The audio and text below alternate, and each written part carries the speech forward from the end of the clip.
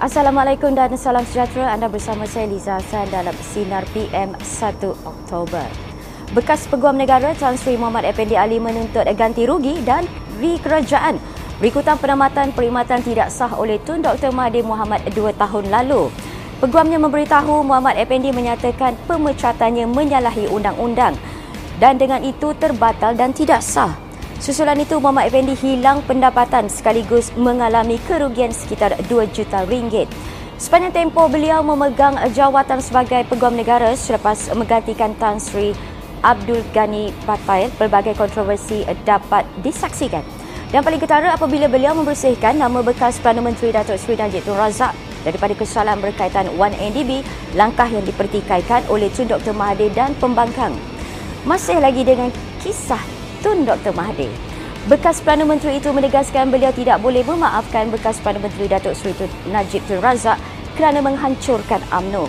Dalam satu wawancara, beliau berkata Najib membuat ramai masyarakat benci pada UMNO dan sungguh pun mendapat sokongan tinggi ketika itu.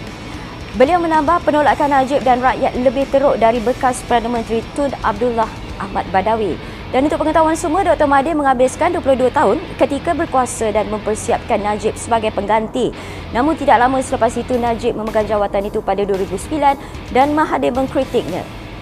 Lain pula kisahnya hubungan Dr. Mahathir dan stru politiknya iaitu Datuk Seri Anwar Ibrahim. Dr. Mahathir berkata ketua pembangkang itu tidak menyokongnya walaupun beliau telah mengaturkan pembebasan pemimpin PKR itu dari penjara dan mendapat pengampunan diraja. Menyikap kisah lama, Dr. Mahathir mendedahkan Anwar berhasrat menjatuhkannya ketika menjadi timbalan Perdana Menteri pada 1993. Bukan itu saja, beliau juga mendakwa bekas Perdana Menteri Datuk Seri Najib merupakan kroni Anwar dan cuba menumbangkan beliau melalui proksi hingga mencetuskan perhimpunan serta protes.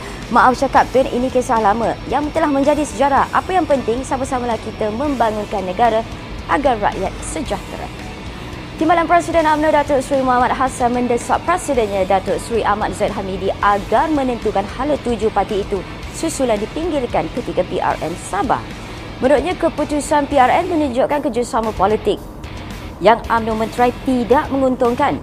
Beliau mendakwa daripada sebuah parti yang menguasai Sabah selama 27 tahun, kini UMNO terpencil dalam gabungan rakyat Sabah GRS.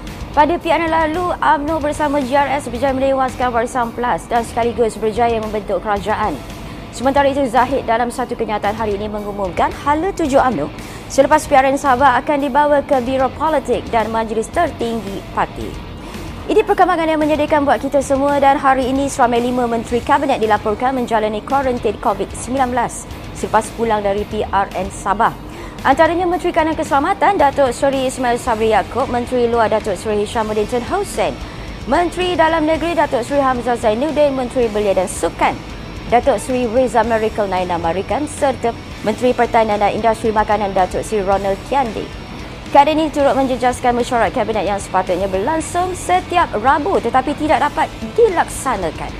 Harap semuanya baik-baik saja dan jangan pula ada yang melanggar SOP ini. Okey, itu saja buat hari ini. Jangan lupa ikuti perkembangan dalam dan luar negara bersama kami di SINAR PM menerusi www.sinarharan.com.my.